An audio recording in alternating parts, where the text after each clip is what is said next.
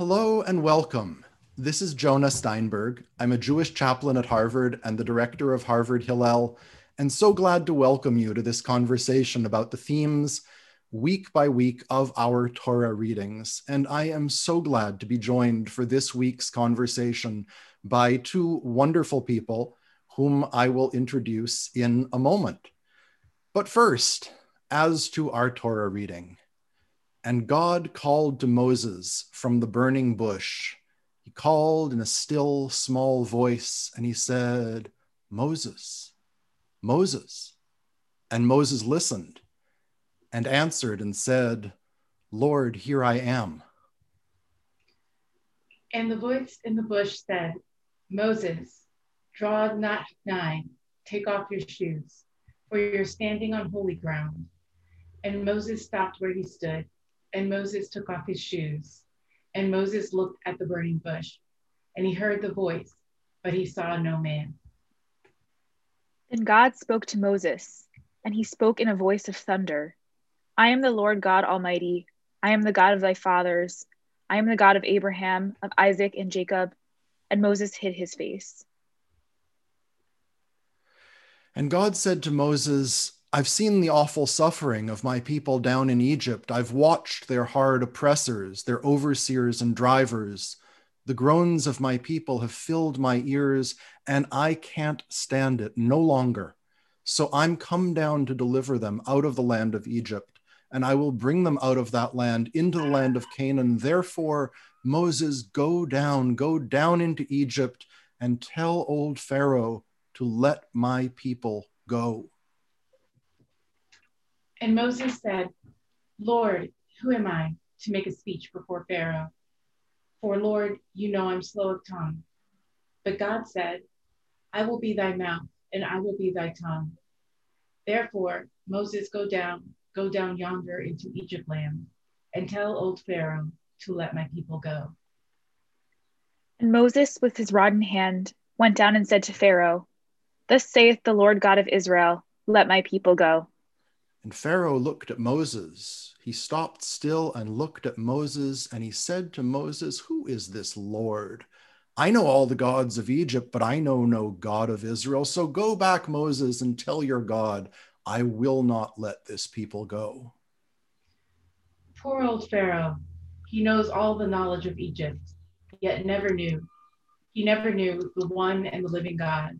Poor old Pharaoh, he's got all the power of Egypt, and he's going to try to test his strength with the might of the great eternal one, with the might of the Lord God of hosts, the Lord mighty in battle, and God, sitting high up in his heaven, laughed at poor old Pharaoh.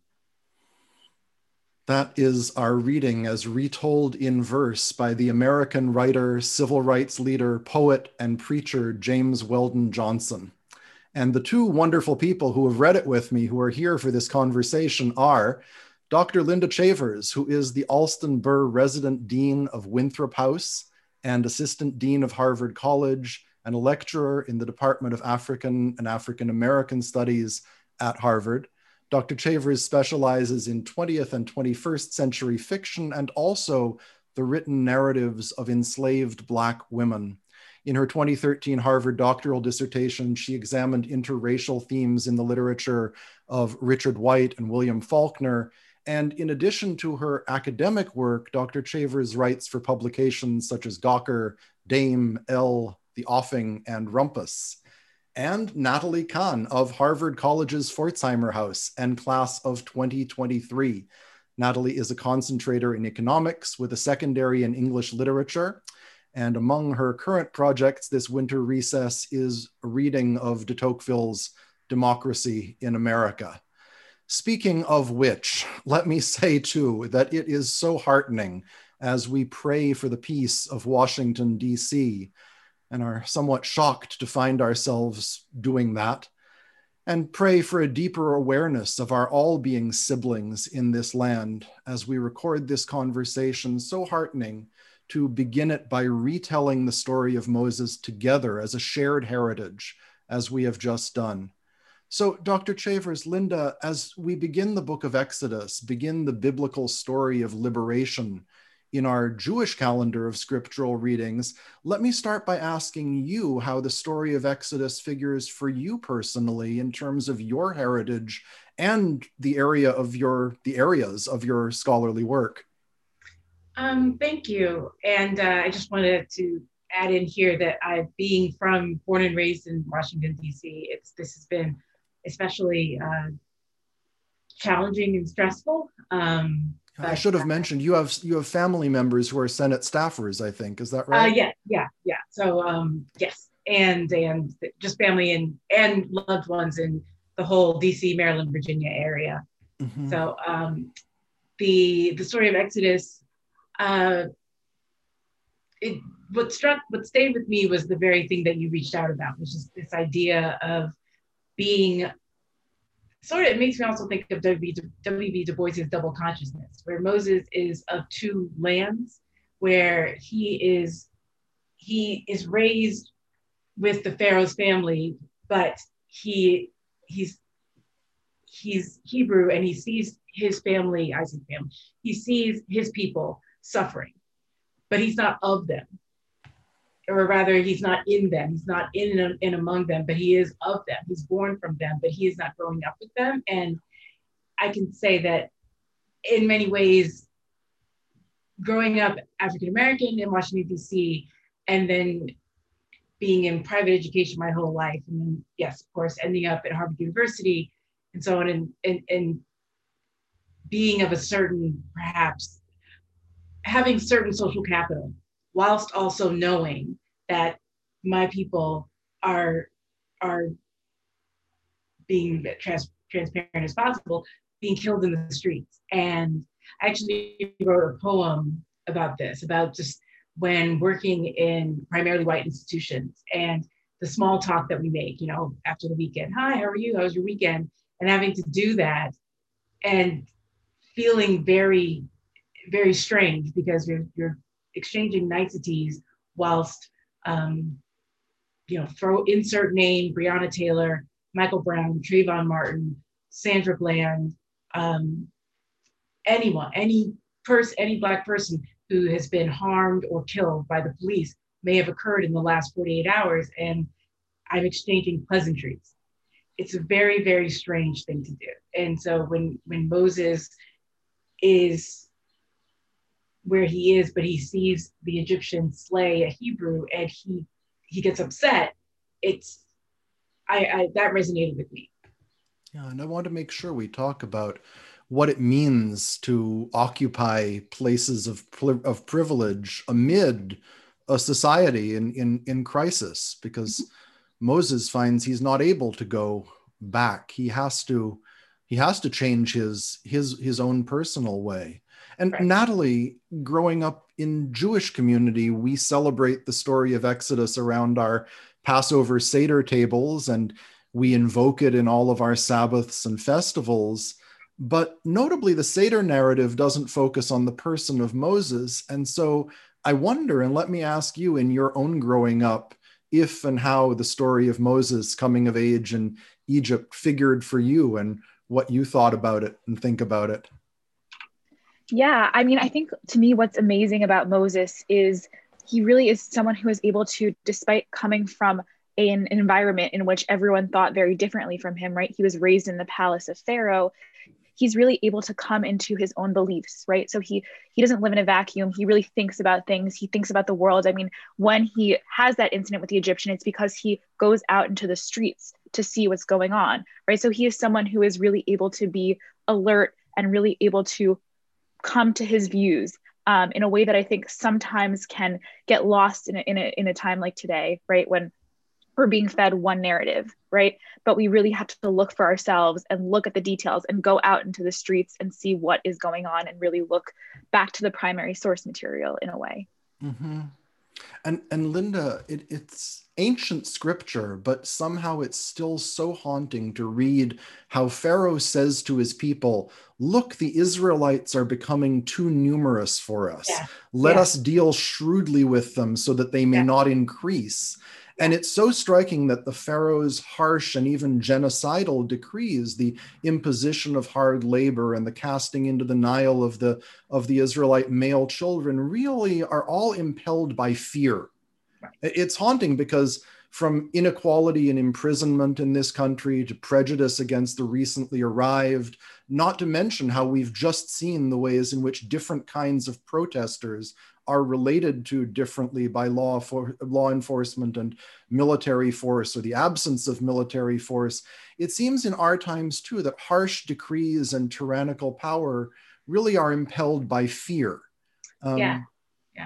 I think Corey Robin, who teaches at Brooklyn College, has observed with some alarm, he says, and I'm quoting here, "There's a powerful strain in our culture that sees fear not as a negative or crippling emotion, but as a positive contribution to moral and political life."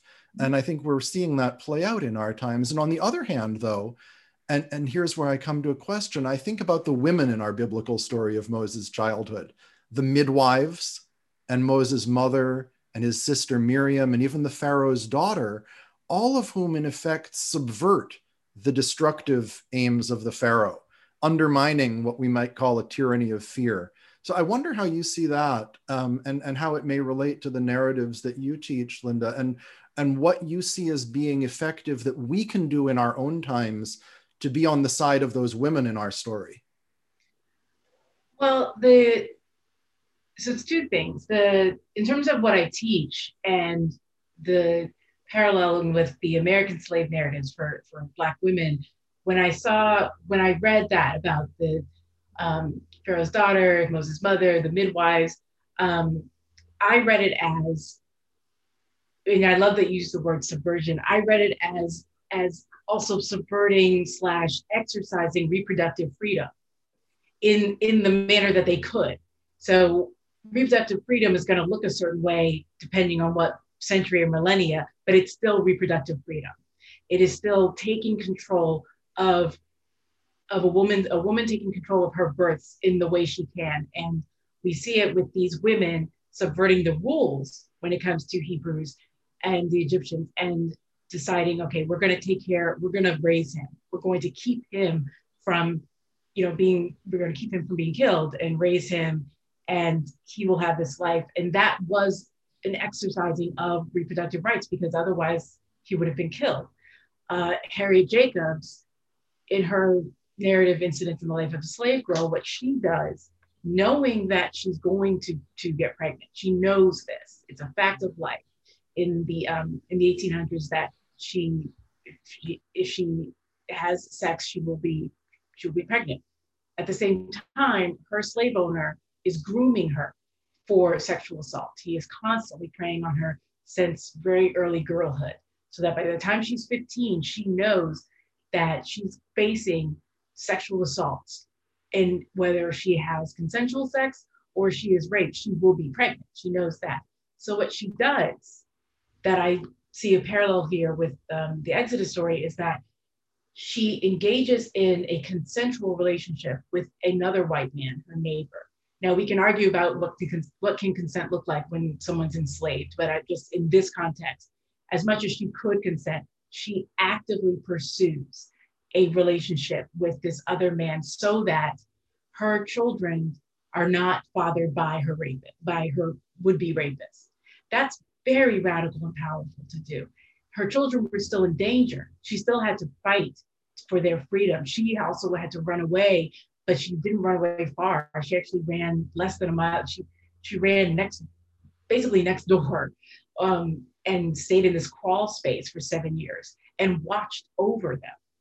That way she could see what was happening with her children to make sure that they would be okay until she could guarantee their freedom. And so that was the parallel I saw there. In terms of there's too many of them, there's too many Israelites, they've got to go, what are we going to do? I kind of darkly chuckled because it really reminded me, one, there's a long trope in African-American comedy about counting, like when there's too many Black people in a room, that's when there can only, because it's in response to when someone is accused of being racist or bigoted and they say, I have a Black best friend. And so it's like, well, why are you keeping count? And so this whole idea of, I apologize, hopefully you won't hear my dog barking too much. It's okay. This idea of inclusion and tolerance, but up to a point, right? So up to a point, and then it's too many. It's too many Black people. It's too many. We can't keep count. And so that's what it reminded me of. Yeah, and as you talked about the previous narrative, I was thinking about, of course, about Miriam watching from the rushes and Moses' mother nursing him in the palace of the Pharaoh, and how that is both a story of a captive state and somehow finding some liberty as one can in it, right. to whatever degree. Right. Exactly. And Natalie, let me reach into our ancient rabbinic tradition and put a midrash, a teaching from our sages, on our reading table alongside the biblical text. When Moses finally goes out among his brethren, as the Torah narrative tells us, and sees their suffering, the midrash, the rabbinic teaching, imagines God saying, "You, Moses, left aside your comfortable place and went to see the sorrow of Israel and acted toward them as siblings. So I, God, will now set aside the distinction between heaven and earth and come and speak with you," which leads up to the story of the burning bush, which on the one hand, the story of the burning bush is transcendent and otherworldly, revelatory, perhaps difficult for us to imagine or see as in any way relating to our own personal experiences. But on the other hand, God speaks to Moses out of a lowly shrub. And I think about how Elizabeth Barrett Browning in Aurora Leigh said, "Earth is crammed with heaven, and every common bush afire with God, but only he who sees takes off his shoes." So I wonder, Natalie, how you consider the encounter at the burning bush. Is it a moment we can relate to, or entirely mysterious, or both?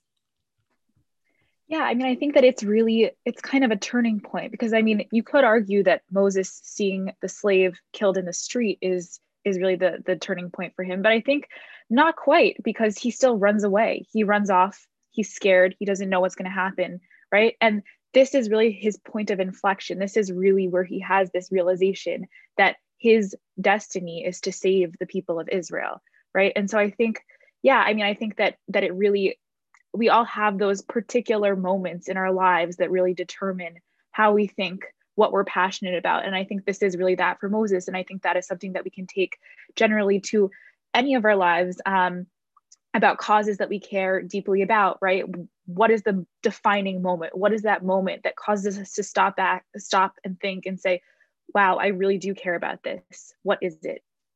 I'm so glad you put it in that way, Natalie, because it's very human, the story of Moses, how he has an initial, as you've just said, I'm sort of repeating what you've just pointed out and underscoring it, because I think it's really valuable in this present moment.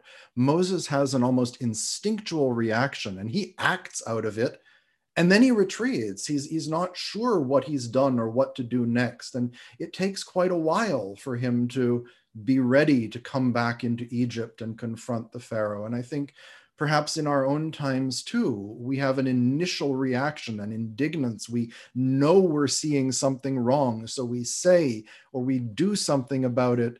And then for some reason, it takes us a while to figure out then in a more planful or a more systematic or a more deeply actualized way, how are we going to step into this as more fully realized actors on this stage and try to change what we've initially reacted to.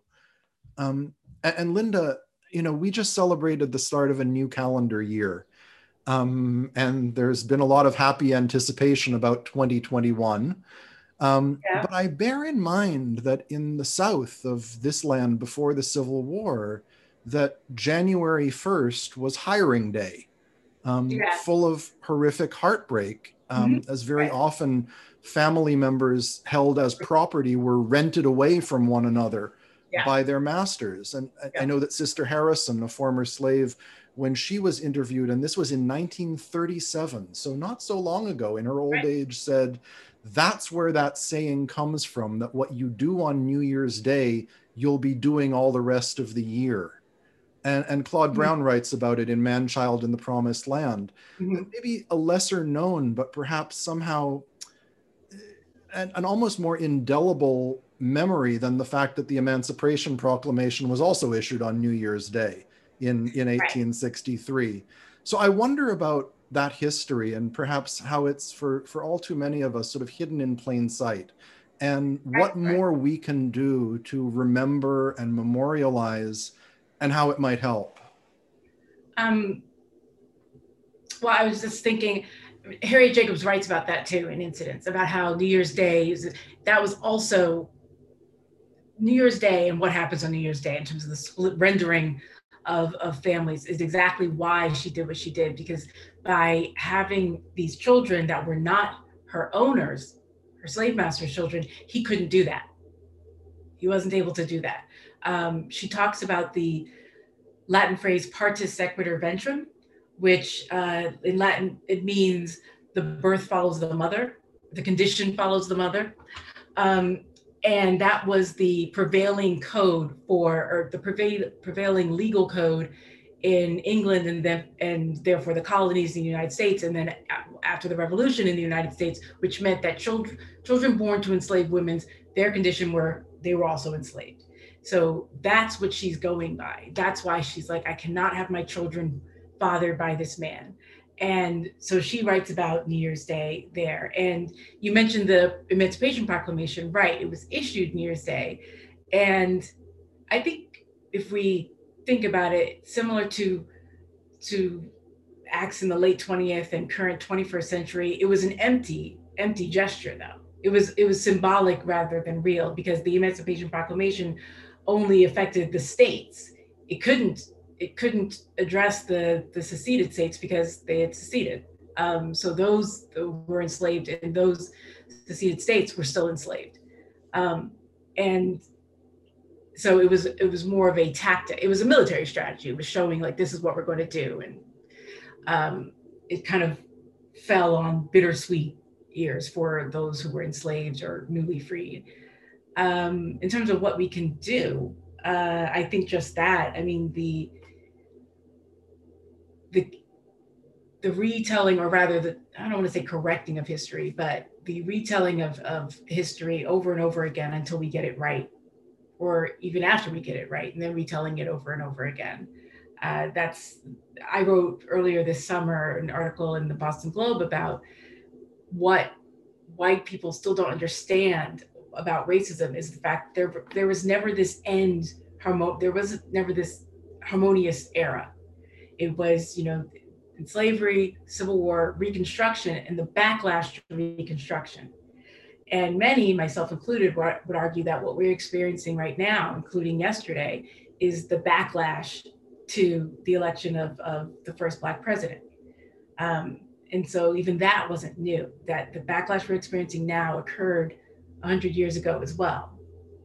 So I think it's about re-examining that history and the fact that we don't really study what occurred after Reconstruction, even though that's really what we're dealing with now. So 1890s through, you could argue, the mid-1900s, even 1950s, you could say until the Civil Rights Act of 1964, if you want, that segregation, vigilante justice, this is when the Klan comes out, this is when sundown towns start being coined, that this is when we have the racist backlash riots in Tulsa and in Wilmington, North Carolina. But we don't study that. I mean, or perhaps it comes up now at the college level or even the graduate level, but it's not, in terms of our national secondary education, this is not what's told. So we don't tell this story the way it should be told. I've learned so much recently from watching Professor Gates's PBS documentary on Reconstruction, which is now that I've seen it, seems like you can hardly watch the Ken Burns Civil War series that so many of us have also seen without also watching as a companion piece. Professor Gates's the 4-part series on on Reconstruction. And I come back to that opening narration, the James Weldon Johnson that we shared together, and God sitting high up in his heaven laughed at poor old Pharaoh. But of course, there were also tears, a great wailing in Egypt. And this too in the United States is not an easy time. And if there are birth pangs of greater liberty, they come with, as with the story of the ancient Israelites becoming free from slavery in Egypt, Pharaoh feels that something's being stolen from him. And here in America, we hear people being told that their country is somehow being stolen from them, stolen by way of an inclusive democratic process. And we see how some people react with a penchant for familiar authority and habitual power, and with a proclivity for tyranny that arises out of fear, to which we may well say with Moses, let my people go, or let go in some way. Natalie, as we come to a conclusion of this conversation, and this is a story that we have been telling literally for millennia, and every time I sit down at a Seder table, and I'm sure as you too, I really reflect on the fact that people like us have been telling this story to one another for so very long. And yet somehow maybe that also, I don't want to say it deadens our ears to it, but we get so used to it that it may not speak to us with the same sense of urgency. So I wonder, Natalie, how you feel about that in this moment. It's not Passover time, but we're beginning the book of Exodus. We're hearing this dawning of our people's liberty from captivity in Egypt. And we do that every year. So again, we can get used to it. But I think somehow it has to speak to us with a more urgent voice as we look around ourselves. But Natalie, what do you think? Yeah, I mean, I think that this is really a time when we're becoming aware in many ways of many of the things that we just, I mean, this is obviously a vague statement, but many of the things that we kind of just took for granted and didn't really stop to think about. And I think that we're pushing back against that, right? Against a certain narrative. And so in a way that if we can continually remind ourselves that we are continually fighting, right? We're fighting some kind of enslavement, whether it's mental enslavement, whether it be racism, whether it be any kind of political discrimination, etc., that we are fighting this kind of war, whether it's a culture war, which is also something that we are fighting. And so I think that is a continual relevance that the Exodus story has to us. And I think also, as I mentioned to you, Rabbi Jonah, as I was looking over this week's, the beginning of this week's Torah portion, what struck me also is the attempt of the Egyptians to quash any sort of resistance, right? And really stop it in its tracks by cutting it off completely. And I think this can be analogous sometimes to the ways in which we shut down dialogue that can be productive, right? I think instead of, I'm not saying that Pharaoh would have said, well, let's all have a chat and talk about it, right?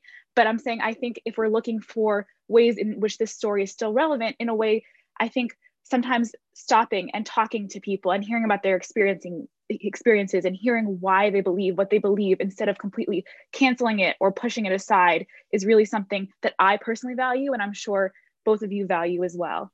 And so I believe that really is a recurring relevance of the Exodus story. Yeah.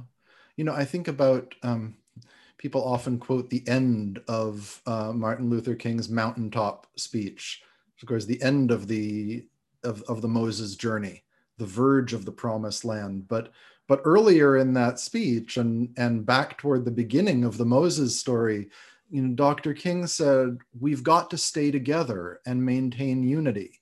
Whenever Pharaoh wanted to prolong the period of slavery in Egypt, Dr. King said he had a favorite formula for doing it. What was that? He kept the slaves fighting among themselves. Right? And we read about that a little bit in our Torah reading this week. And then Dr. King went on to say, but whenever the slaves get together, something happens in Pharaoh's court, and he cannot hold the slaves in slavery. When the slaves get together, that's the beginning of getting out of slavery. Now let us maintain unity. but being together means, as you say, Natalie, getting to know one another, listening to one another, and there's a lot of othering that happens, and I think you're right to say that if there is going to be an American unity, I say this as a Canadian, but I feel it poignantly, having lived in this country for so long, that we've got to remember and actualize a unity, a sibling unity together. I'm so grateful to both of you for these few moments together and onward in making that actual, in resolving again and again on being community together. We're so wonderfully able to do that at Harvard in this sort of tremendously privileged showcase of togetherness. But it's something that's urgently needed far and wide. And so I hope we find ways of modeling it and sharing it and bringing it outward from these moments of togetherness that we share so naturally where we are, and perhaps take for granted, as you've said, Natalie, that are not to be taken for granted. They're precious and it's a privilege and a joy. So thanks really to both of you for opening the book together and looking into it, especially in this moment as we pray for peace and pray for being good siblings to one another. Thank you. Thank you so much, Rabbi Jonah and Professor Travers. It was a pleasure to meet you. It's a pleasure to meet you too. Yeah, that's great. I got my PhD here, so when I was here, I was a res tutor at FOHO. Oh, okay. Yeah. Sure. Best house, of course. Thanks both of you so much.